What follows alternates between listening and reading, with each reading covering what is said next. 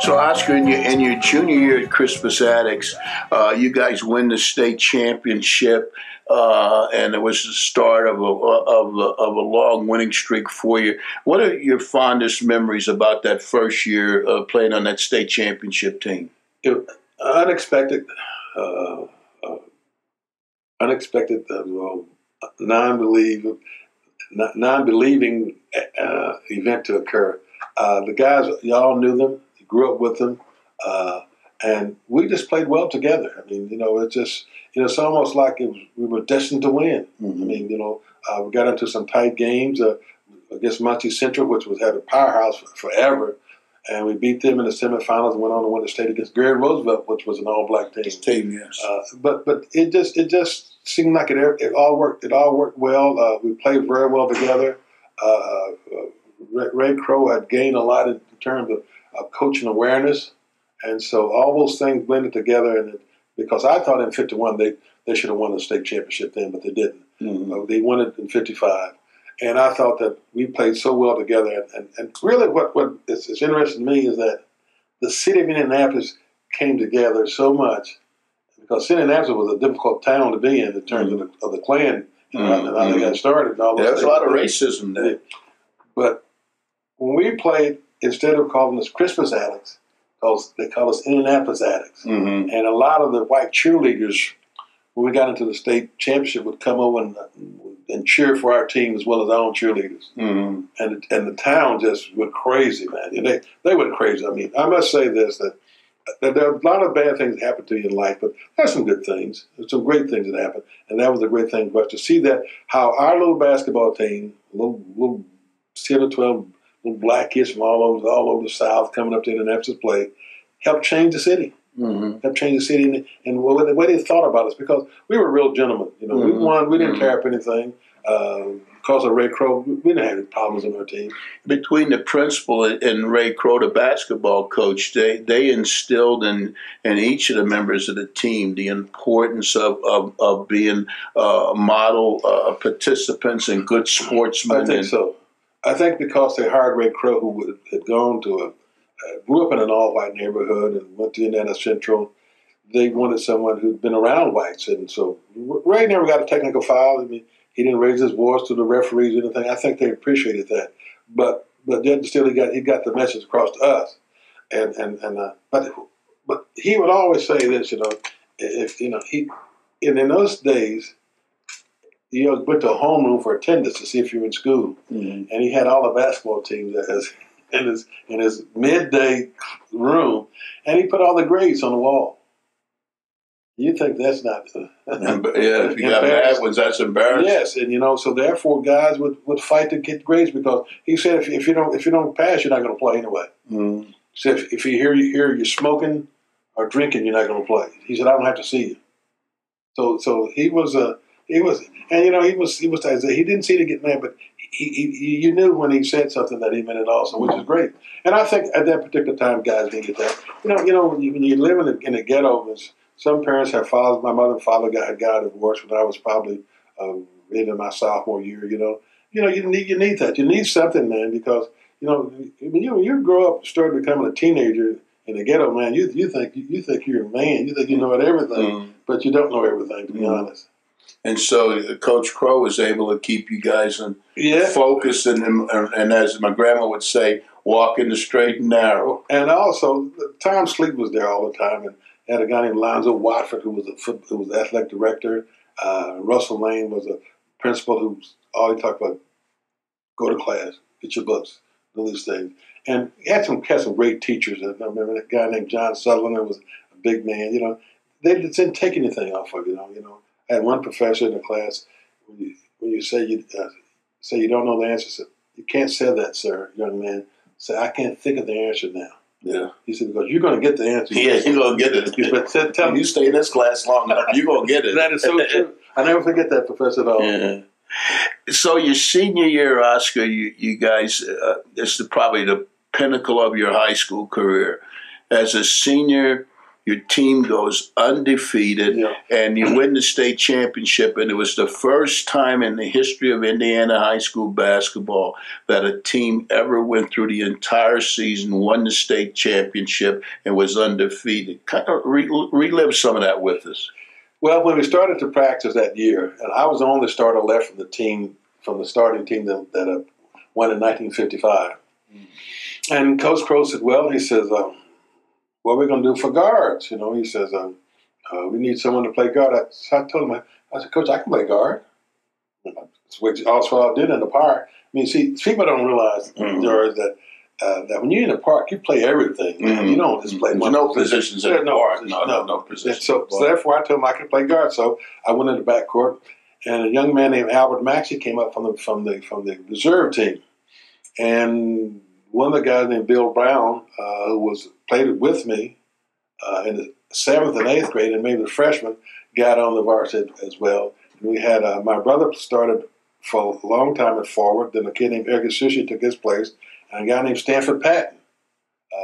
He went on to play junior college ball in California. He was the greatest scorer in the history of junior college ball in California while he played out there. So we had a pretty good team. You know, we went on, we got together. You know, and there were no jealousies at all. You know, I mean, about the team, we just went out there. Great defense, man. We guarded them. I mean, you know, I'm sure those white kids said, man, this guy's got too many hands, man. We were all over. I mean, we could press them. Everyone was a great athlete up and down the court. And if they missed, boom, the ball was down the floor so fast it was unbelievable. I don't guess they've seen that before. So, Oscar, you talk about the team being unselfish. So it's your senior year. You're playing Sacred Heart, and the players decide they're gonna feed the ball to you, or get the ball to Oscar. So they would pass up shots to get the ball to you, and you ended up scoring 62 points in that game. Tell us about that game. Well, it was. I wish to this day I wish they hadn't done it. I didn't really need that. I mean, you know, some things just don't bother players. Scoring didn't really bother me at all. There's a player from Washington High School named Jerry Lawless who scored 48 points. To break a record I had in the city.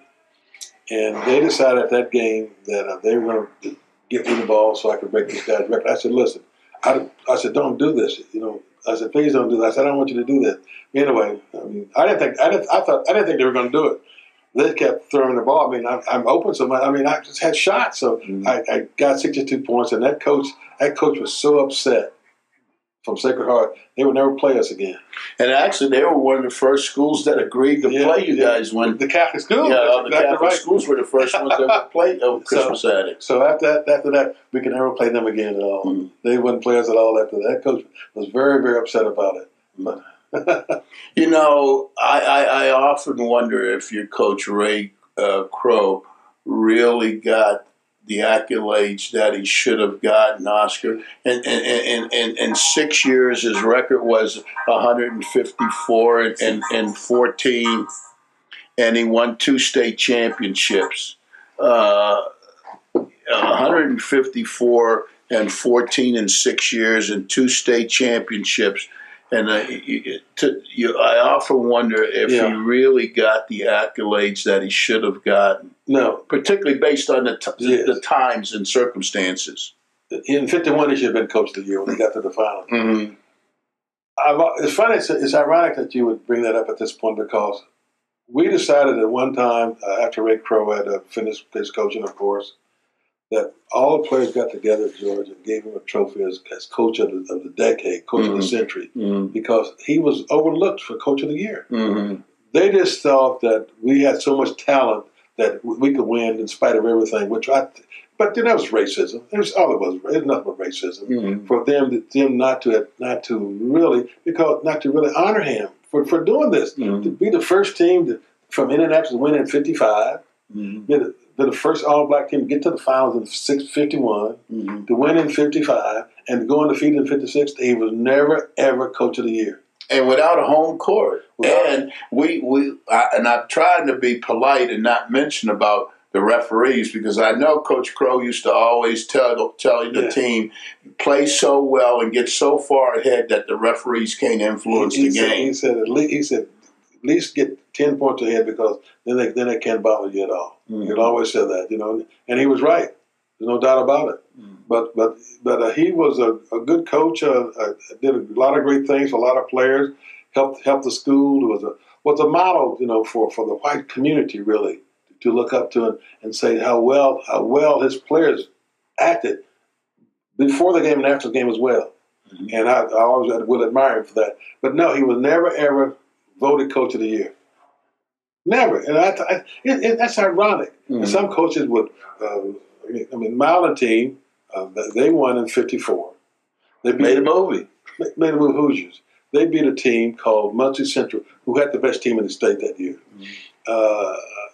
But the movie was not about Milan playing Muncie. It was Milan playing Crispus Attucks. Yes, but that didn't happen.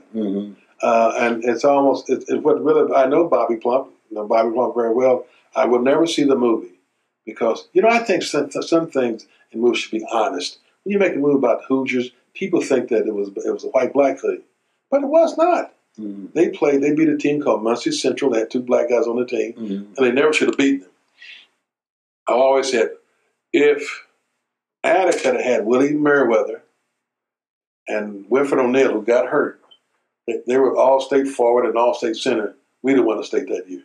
But we didn't have those players, so that's water over the dam. But Milan went on, beat them at the buzzer, and they made a movie. Hoosiers was not about them playing Crispus Attucks at all. And producers took the liberty to make it sensationalized. Well, the people believed it. To me, it's a lie. It wasn't true. The most stellar high school basketball career in the annals of Indiana basketball at that time.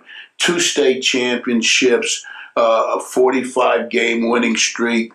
You had the most points in a single game, most points in a regular season, most points in a career, and most points in a title game. When you look back on your 4 years in high school, what was your proudest moment? Well, I'm going to say when I graduated, because my brother Henry, he and I almost graduated at the same time. But to graduate, because no one in our family had done that before. Same thing on mine. So I was really proud of that, and to be in a school where you were accepted for who you are. My teachers never said anything about basketball to me. None of them. They talk about education a lot. Even though we were in the midst of winning championships, they never said one word about that. Where are you going to go to school or anything like that? And I thought that was great. I really appreciate the time I spent at Crispus Attucks. I appreciate the teachers and the culture and how I befriended people. You were there, accepted for what you did. If you didn't do well, you were told that. That meant a lot to me. Basketball was great, but that was just the beginning for me for basketball. And although I didn't realize I do now, but I was happy to win because I never forget a good friend of mine named Dr. Bill Swat's mother and father worked at I don't know where they worked. Anyway, they could go down, actually wanted to brag, gave people something to brag about, George. I mean, when you go on these jobs, and I had to say a lot of whites, well, you black guys, you're not smart enough to play. You're not going to beat our guys. When you beat them, boy, they could not. To go there and for them to be able to brag about winning was wonderful for them. And for me to be a part of that, give them the bragging rights, I loved it. I really cherish those moments. So the time comes now, Oscar. You've concluded your high school career. You now have to take your intellectual skills and your athletic talents to the next level. And the next level is college. There's so much said about your athletic endeavors and not enough said about your academics in high school. You finished in the top 10th of your class in high school. You were 16 out of 171 students your senior year, and you achieved as well in the classroom as you did in basketball. And I want those people who watch this video to know that you were just not a great basketball player, but you achieved equally well in the classroom. And how were you able to balance the basketball and the academics? Well, here again, I think it's a credit goes to the teachers at Christmas Addicts. I mean, they just said, "Hey, you're going to do just like any other student in this class. We'll give you the work to do, and you got to get it done." Mm-hmm. And I wanted to graduate. I wanted to do well in school because my parents insisted on that, and my classmates were doing well. You know, people around me. You know, I didn't want to be lagging behind and not passing classes. So I studied. Mm-hmm. I studied in order to do the best I could. Sometimes me playing, you don't often get the chance to do as much studying as you can, but I tried to do as much as I could. Mm-hmm. So now the time comes and you've got your degree and it's off to college for Oscar Robertson. Early on, the story is told that you pretty much in your own mind, even though you hadn't said anything to anybody, had settled in your own mind that you're probably going to go to University of Indiana University. You had a lot of friends down there, and so you go down to Bloomington for a visit, and all of a sudden, after that visit, you decided that, well, maybe I'm not as interested in IU as I thought I was. Tell us about what happened. And then, by the way, the basketball coach at that time at IU was Branch McCracken. Branch McCracken was the Navy roommate of my coach at Cincinnati, where I ended up. But George Smith. Yeah, I'll tell you the story. Ray Crow gets me one day and said, Coach McCracken wants to see you. So I said, well, okay, because I wanted to go to IU. Mm-hmm. So I get in the car, we go down there to see Coach McCracken. We sit down at the desk, and he keeps us waiting for a long time. I mean, I didn't know what to do. My coach said, "I'm gonna be here soon." In about 45 minutes, they kept you waiting. Yeah, and Ray Crow, he wouldn't say a word. He said, "Okay." So anyway, Branch McCracken came in and sat down. He didn't say hello or anything. He said, "I know you're not the type of kid who wants money to go to school." So I said, "What's he talking about?" Mm-hmm. I looked at myself, looked at my coach, back at Coach McCracken. Then he said a few other words about getting money to go to school. I said, "Coach, I want to leave." I'm so naive. I was so naive that I thought he was insulting me.